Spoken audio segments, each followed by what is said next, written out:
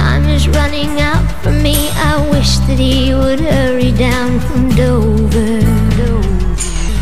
And you think I'm crazy, yeah, you think I'm crazy. And you think I'm crazy, yeah, you think I'm crazy. Well, that's not fair.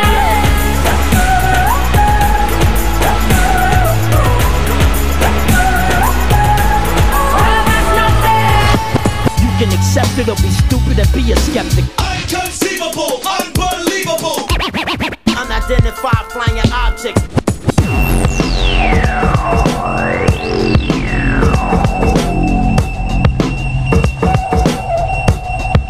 I want to believe.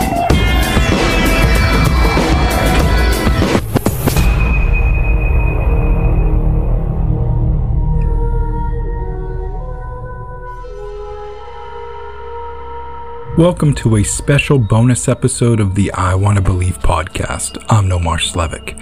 So this is kind of a remix episode. In season 1, Kyle and I covered the Dover Demon case, and we were quite the novices at the time. Not that we're professionals by any means at this point, but our sound quality did get better. So I am remixing this episode, and I'll be inputting some sound clips from some interviews and all that good stuff.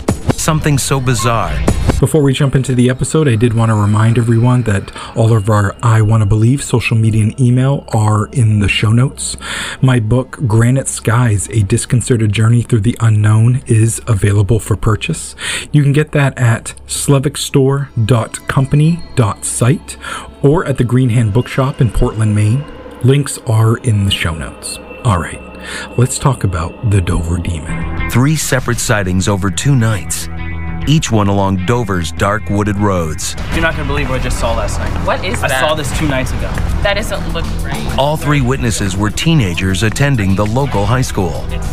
Each of them saw something they couldn't explain. Something so bizarre, they felt compelled to capture it in quickly drawn sketches. No way, I've seen this. When did you see this? It's almost as if the Dover Demon popped into our reality and popped out. The story began on April 21, 1977, when at around 10:30 p.m., a teenager named Billy Bartlett, along with 2 friends, were driving down Farm Street near Dover, Massachusetts. Bartlett noticed something moving along a stone wall at the edge of the road. There, he caught a glimpse of a creature with an unusually round head, long, spindly arms and fingers, a pale complexion, and glowing orange eyes. He turned the music down. Did you guys see that? See what, Billy? That thing next to the road. His friends turned to look, but they saw nothing, and convinced Bartlett to turn the car around to get a better look. But when they returned, whatever he saw was gone. He realized it was like nothing he had ever seen. Bartlett would later describe the entity as, quote, "It was not a dog or a cat. It had no tail. It had an egg-shaped head. It looked like a baby's body with long arms and legs. It had a big head, about the same size as the body. It was sort of melon-shaped. The color of it was the color of people in the Sunday comics," end quote. Bartlett also stated that the creature had large orange eyes and a hairless body, with what appeared to be a rough textured epidermis and a distended stomach.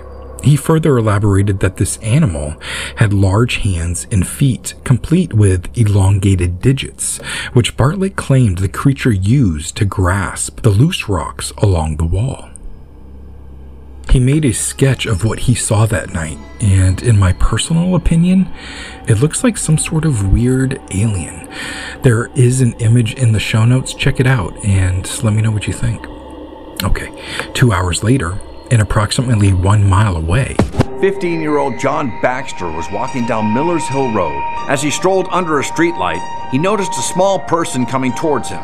He thought it was a friend of his at first and called out to the figure. When the figure spied Baxter, it apparently fled into the woods next to the road. John chased after it and into an open field. Eventually, Baxter lost sight of the figure and he finally stopped near a shallow gully to catch his breath. According to his own account, it was at that moment when Baxter saw the creature leaning against a tree. It wasn't human or like any animal he'd ever seen. Baxter hurried back to the road and ran straight home. Baxter later described the following harrowing moments, quote, "As I was looking really close there, I could see the eyes it was looking at me. I just stared at it for another few minutes, and then I got all these thoughts that maybe it was something really strange. Nothing ever happened to me like this before. I didn't know what to think. Finally, I got the thought that maybe it wasn't as safe as it looked. It was staring at me, and it just seemed like it was, I don't know. I got all these feelings, thinking it was waiting to spring or whatever. So I backed up the bank kind of fast, and my heart started beating really fast." End quote. He sketched what he had seen, and the image that he drew was very similar to the entity that Bill Bartlett claimed to have seen just a few hours earlier. That sketch is also in the show notes, so check that out. The third and final encounter with the being occurred the following evening. It was spotted by 15-year-old Abby Brabham and 18-year-old Will Tainter. Along the roadside, they saw a creature crawling on all fours with the same characteristics that Bill Bartlett and John Baxter had described, except that it had glowing green eyes. Once again, the elusive figure vanished before they could get a closer look. That night, Abby made a sketch of her own. They claimed that the creature in question was thin and sitting on all fours by the side of the road near the edge of a bridge. Brabham compared the beast to a bulbous-headed, hairless primate. She said, quote, "As I looked at it, it kind of looked like an ape. And then I looked at the head, and the head was very big, and it was weird. It had bright green eyes, and the eyes just glowed, and they were looking exactly at me." End quote. In the following days, word spread of the bizarre sightings, all within the same area. Reporters swarmed over the town seeking answers. Authorities vouched for the credibility of the young witnesses. But when the hype finally settled down, no one could provide a satisfactory explanation, and no definitive evidence ever surfaced. As news of this event were reported, investigators Loren Coleman, Ed Fogg, and Walter Webb visited the area. Coleman interviewed all of the primary eyewitnesses within a week of the sightings and has been credited with coining the name Dover Demon. All three investigators came to the conclusion that there was no evidence of a hoax. Coleman stated, quote, "We have a credible case, over 25 hours, by individuals who saw something. Nothing quite like the demon has been reported before or since. The Dover creature does not match the descriptions of the chupacabras, or of the Roswell aliens, or of the bat-eared Hopkinsville goblins. It doesn't really fit any place. It's extremely unique. It has no real connections to any other inexplicable phenomena. I think the Dover demon's mystery lives on." End quote. 3 popular theories have arisen to explain what happened.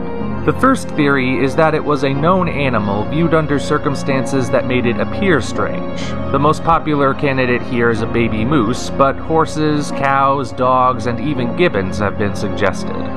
The second theory is that there was no creature at all, and the whole thing was made up by the eyewitnesses.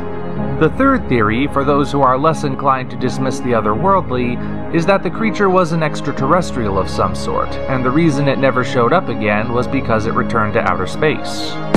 So, alluding to what Mr. Coleman said about the descriptions not matching Roswell aliens or the Hopkinsville goblins, that's definitely true. But some people have speculated that the Dover demon does look like a gray alien. And in all of my research into the Dover demon case, not just for this podcast, but also for a book that I put out last year, Granite Skies, I've never read or heard of a UFO sighting in conjunction with this event. What about the idea that the Dover demon is an alien? If we accept that the creature literally looks the way it was drawn and described, then the alien theory would seem only logical. Nothing on Earth looks like the Dover demon, and since it never appeared again, perhaps that means it wasn't from Earth at all. Sure, it's essentially answering a question with another question, but darn it all, the thing looks like an alien, does it not? Well, that was investigated too, and it was also ruled out. If the Dover demon was an alien, you would expect some UFO sightings in the area either before, during, or after the creature was seen. Sure, it would not be a solid link, but it would be too great of a coincidence to ignore. No such sightings were ever reported, and nobody recalled seeing anything unusual in the sky at the time. That was until 2017. In the book Curious Creatures of New England by Christopher Forrest, he wrote about the Dover case and of a family who saw a UFO during the exact same time frame. He wrote of the family in the nearby town of Natick and said that they too saw the creature on the night of April 21. 5 family members were driving home from a family dinner at their grandmother's when they saw the creature in a similar manner to Bartlett. Oddly, the family did not think much of the incident and never reported it. The next day, one of the witnesses joked with the others that what they saw might have looked like an alien. Later that night, the family observed a light in the sky hovering in one spot, and then it started to move about. Forrest wrote, quote, "There was a strange set of lights in the sky that night. The lights then appeared to hover high in the sky over the car, and followed them all the way through the streets of Dover, into the streets of South Natick, through the streets of downtown Natick, and into West Natick. The strange lights caused the family to pause and wonder exactly what they saw." Was it more than just a strange animal? There were no regular flight paths that would have caused a plane to take such a trip over the streets of Dover and Natick. It definitely appeared as if something weird was happening in the sky as well as the ground. End quote. So you can imagine in 2017 Nomar was like, whoa, finally a UFO connection. But that's the only source that I could find. I actually contacted Forrest, the author of that book, to see if he had more information or even just the name of the family so I could contact them myself. As of June 24, 2021, he never has returned my messages.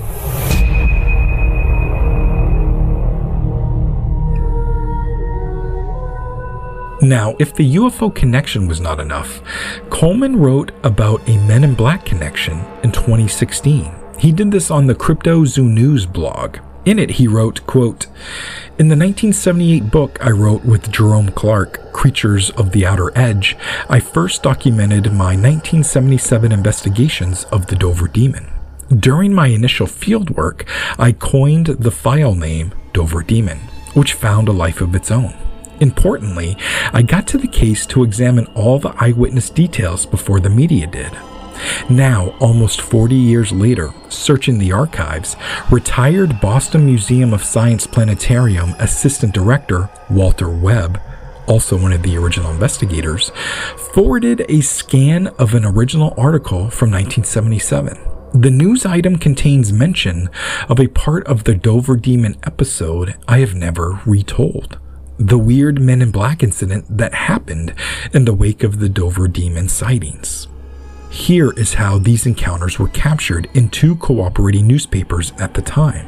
The papers were the Daily Transcript, August 30, 1977, and the Needham Chronicle, August 31, 1977. The article was called "That Demon in Dover Was Real" to UFO author in Needham by Joan Wright. End quote. Okay, so now moving on to the article. The article states, quote, "It could be coincidence, but Coleman implies it's more.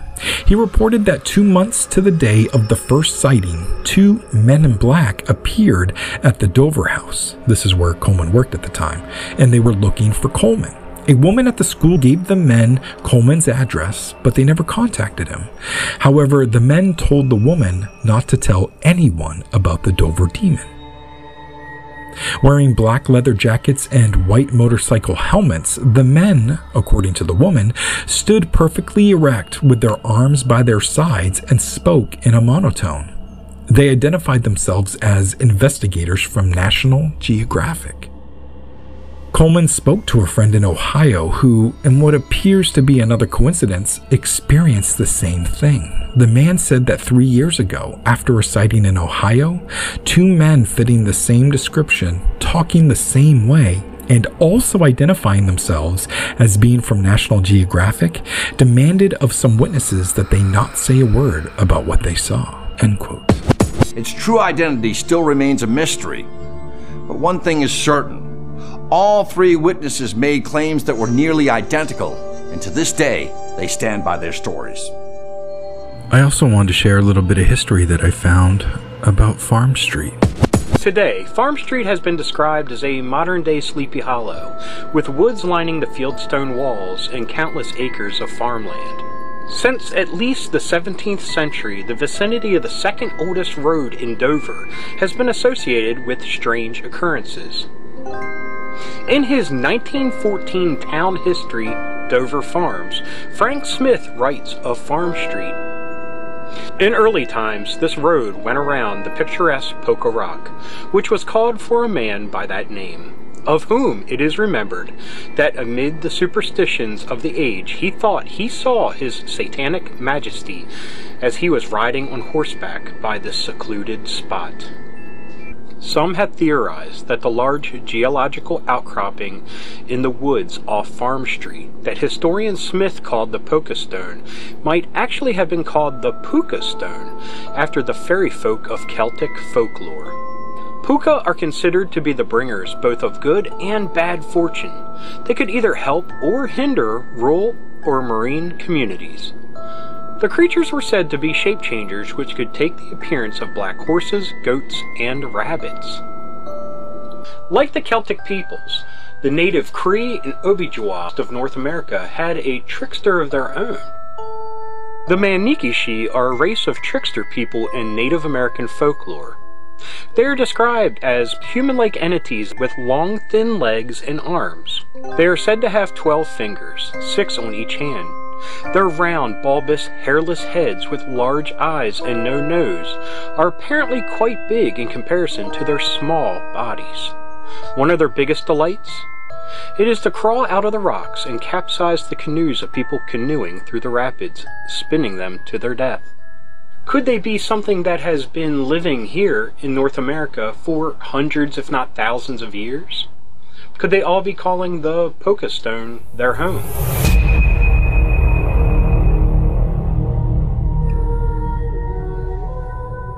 That's the Dover Demon case in a nutshell. It was those first 3 sightings in April 1977, and then apparently Christopher Forrest uncovered another sighting of the Dover Demon, and then a possible UFO encounter along with it. Then there was this odd Men in Black connection that a woman connected to Lauren Coleman talked about in 1977, but he finally brought public in 2016. All very interesting. And that brings us to the end of this bonus episode, this remix episode, if you will, of the I Wanna Believe podcast. Don't forget that season 5 is coming. I'm currently researching and writing episodes for that season coming up, and Kyle Sawyer will be joining us for season 5. I am so excited about this. And I also wanted to let you know of a couple of podcast appearances that I'm going to be on coming up pretty soon. Creepy Unsolved and Radio Wasteland. So check their end of June, coming up July schedule to see when I'm going to be on their shows. They are pre-recorded and I have already been on, and I had a great time with both shows. Also, I got a brand new book coming out September of this year, the 28th of September to be exact. It's a horror fiction book called We Only Come Out at Night. It's a collection of 33 short horror stories, and I'm very excited about it.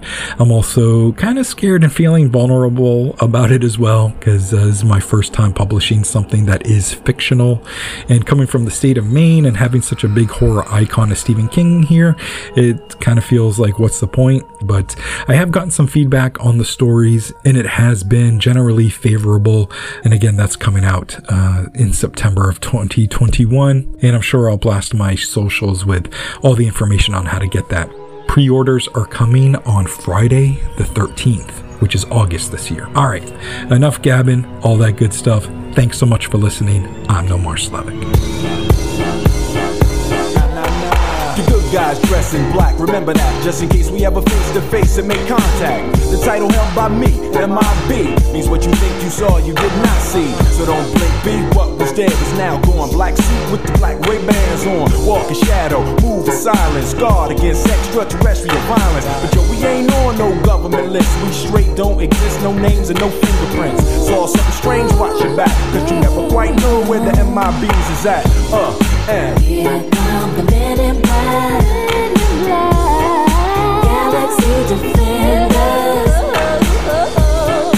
Here come the men in black, they won't let you remember. Now, from the deepest of the darkest of night, on the horizon, bright light into sight, tight camera zoom on the impending doom. But then like boom, black suits fill the room up with the quickness, talk with the witnesses, hypnotize up, neuralize up, vivid memories turn to fantasies. Ain't no MIBs, can I please? Do what we say, that's the way we kick it, you know what I mean? Or see a noisy cricket get wicked on you. We're your first, last, and only line of defense against the worst scum of the universe. So don't fear us, cheer us. If you ever get near us, don't jeer us. We're fearless, MIBs freezing up all the flag. What that stand for? Men in black, and the men in black.